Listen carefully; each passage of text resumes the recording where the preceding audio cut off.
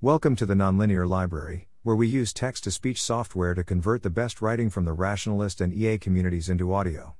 This is bioengineering an all-female breed of chicken-to-end chick culling, published by Cienna on April 28, 2022 on the Effective Altruism forum. In this post, I refers to Cienna's point of view, with Q&A answers and accuracy checking by Zane. I'm backing the research crowdfunding campaign Can Bioengineering Be Used to Create an All-Female Breed of Chickens? Which asks, what does it take to get male chickens to lay eggs so the egg industry won't cull them? This experiment is a step toward a possible solution to ending the cruel and wasteful practice of male chick culling in the commercial egg industry. Mr. Zane Oberholzer, PhD candidate at the University of the Witwatersrand in South Africa, will be testing regulator sequences for their ability to selectively suppress the expression of the gene DMRT1 in gonadal tissue, resulting in the development of ovaries instead of testes. We're posting here about this project and our conversation in case others are interested in funding this research experiment too. This all-or-nothing raise is open until EOD Pacific Time on May 4, 2022, unless it gets extended, which sometimes happens. The problem: commercial chicken meat and chicken eggs come from different specialized breeds. For the egg industry, laying hens are needed, but only enough males to maintain the breeding population. Chickens have a sex ratio of roughly 50-50, so the male chicks are regarded as a wasted investment and culled. One attempted partial solution to this problem is egg sorting machines, which separate the eggs by sex before hatching. This saves part of the time investment, but despite having been around for a while, this tech is still disappointingly cumbersome. An on-paper partial solution would be to transfer the unwanted male chicks to the meat industry, where they would live several weeks longer and maybe die a less painful death. But in practicality, the laying breeds are physiologically very different from the broiler meat chickens and would not be wanted. Broilers have been selected for rapid growth and efficient conversion of high-protein feed into muscle mass. Layer breeds take longer to mature and have different physical proportions. A marketing premium would be needed to compensate for the higher cost of raising smaller, slower-growing birds. The project: well, what if the male chicks could grow up to lay eggs too? Then all the chicks would be wanted. No sex sorting would be needed. The same size breeding flock with the same resource inputs could produce twice as many egg layers. Here's a background bit of clarification. Hens lay eggs regardless of whether those eggs are fertilized. Ovulation results in egg laying. No roosters are needed for hens to lay eggs, only for those eggs to have the potential to develop into chicks. So a chicken doesn't have to be genetically fertile in order to lay eggs. The question is, does a chicken have to have the female combination of sex chromosomes in order to ovulate?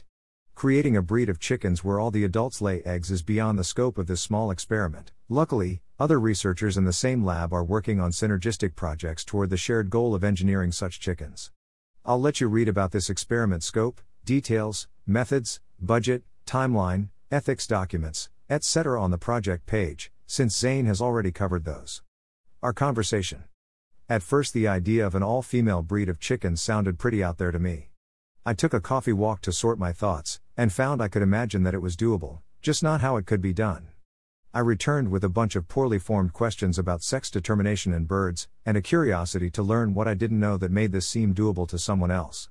I reached out to Zane, who agreed to a video call. I really enjoyed our conversation.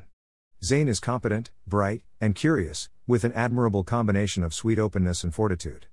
He smoothly chose the right level of difficulty for his explanation so he could teach me a lot without losing me in the technical details. I learned a lot of background that didn't make it onto the project page, and got to ask my questions that were beyond the scope of the project. Here's a loose reconstruction of the conversation from memory and my sparse notes. I'm not a biologist or anything, so any inaccuracies or bad explanations reflect my ignorance. If something I wrote here is wrong or nonsensical, please feel free to correct me or ask Zane to clarify. Q. From what I remember about mammalian sex chromosomes, this shouldn't be possible. What makes it possible in chickens? A. In chickens, those with both a W and a Z chromosome are female and those with 2 copies of the Z chromosome are male. We don't know whether it's the double dose of Z that makes a male, or the presence of the W that makes a female, or some of both, but it currently looks like the answer will turn out to be some of both. Sex determination in chickens is more robust than in humans for at least 2 reasons. 1. Hormones have less influence because each cell has its own autonomous sex identity according to its chromosomes, and 2. Chickens don't have a centralized master switch comparable to the human SRY gene.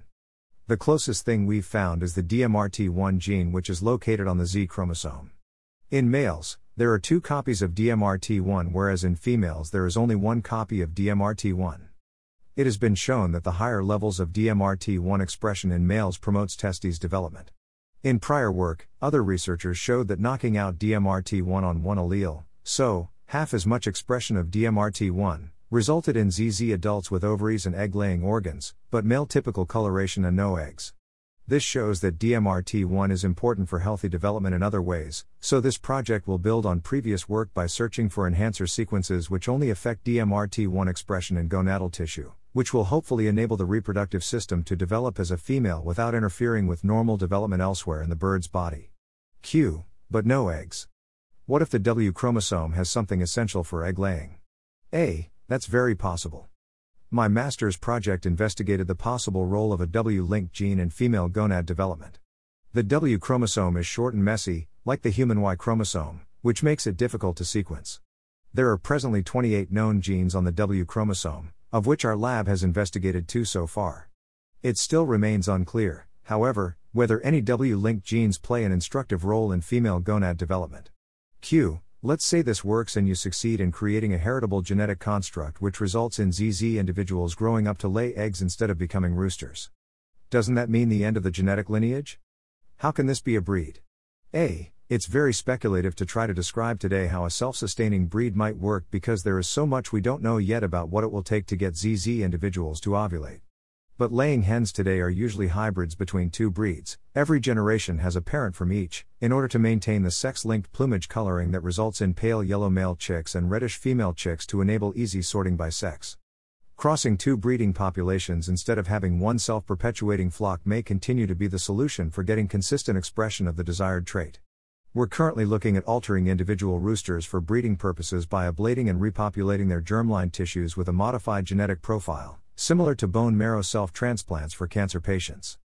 That would circumvent the problem of how to get healthy fertile roosters to develop despite carrying an allele that thwarts testicular development. Those, very expensive, roosters could be bred with normal laying hens. Q. And what about genetic escape? If some of these got out and interbred with other chickens, could this accidentally end other chicken lineages? A. Genetic escape is a concern, of course.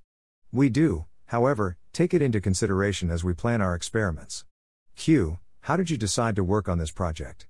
A. Honestly, it was my supervisor's idea. It was one of those essay prompt type questions that makes you think critically. She walked in and told us, the commercial egg industry is killing billions of male chicks annually. What will you do about it? I hadn't heard about that before she told us. I had to really think about it. It's one of those grim realities that go under the radar. I like that this research will visibly result in the world being different. Q. Are you familiar with the Effective Altruism community? As research into how to improve farmed animal welfare, this project totally sounds to me like something that could have grown out of that community. A. No, I haven't. What's that? Please send me a link. Q. Cool, will do. They have a forum where people from around the world coordinate and talk about how to help the most with what they have, and create a good future. May I write about this project and conversation there? A. Yes please, that sounds great. Things I like about this project. The leverage point, this project aims to preempt a recurring problem instead of mitigating its costs. The different, synergistic angle of approach to improving farm chicken welfare. There are projects to lessen the demand for chicken products, regulatory change projects to provide chickens with better conditions, and now here's a bioengineering project to have the number of lives created for the purpose of egg production. Even if when egg-laying hens and their parent breeding flocks get to live a life of luxury, this work won't be moot. The champion, this campaign is raising funding for a project by an early career researcher with an unusual specialty, who might choose to continue doing high-leverage, practical work, and I think Zane has what it takes to go the distance. Often, when someone encounters a truth painful to contemplate, they will choose to forget and continue on with their lives as if they'd never heard of it. But when he learned about chick culling, Zane chose to face the present grim reality, and work to end it. After doing his master's on a W-linked female sex determination factor, he chose to work against chick culling a second time with his PhD project. And he's not alone. If this idea can be realized with current technology, this lab sounds from afar like they might be the team to achieve it. Ways this project could fail. The research could fail to be completed as planned. Any of the usual drama that can sink a research lab, interpersonal dynamics, university policies, budget constraints, etc. Supply chain problems with specialty supplies. Changes to ethics board standards. Maybe more expensive tooling is needed than the budget can accommodate. Maybe the regulators and promoters are too multifactorial to tease apart in the time it takes to do a PhD, and Zane will have to focus on something else to finish in a timely manner. Maybe the data won't meet some standard for publication. The idea could turn out to not be viable. Maybe the current configuration of genes is too intertwined to change anything without creating health problems. Maybe the W chromosome carries a cluster of genes which are essential for ovulation and can't be moved elsewhere. The idea works, but it's not adopted. Maybe the ZZ egg layers lay undesirable eggs. Maybe the approach with the individually altered roosters remains too expensive to become commercially competitive. Maybe the egg sorting machines will improve enough that it wouldn't make a big enough difference to the egg industry to bother trying this alternative.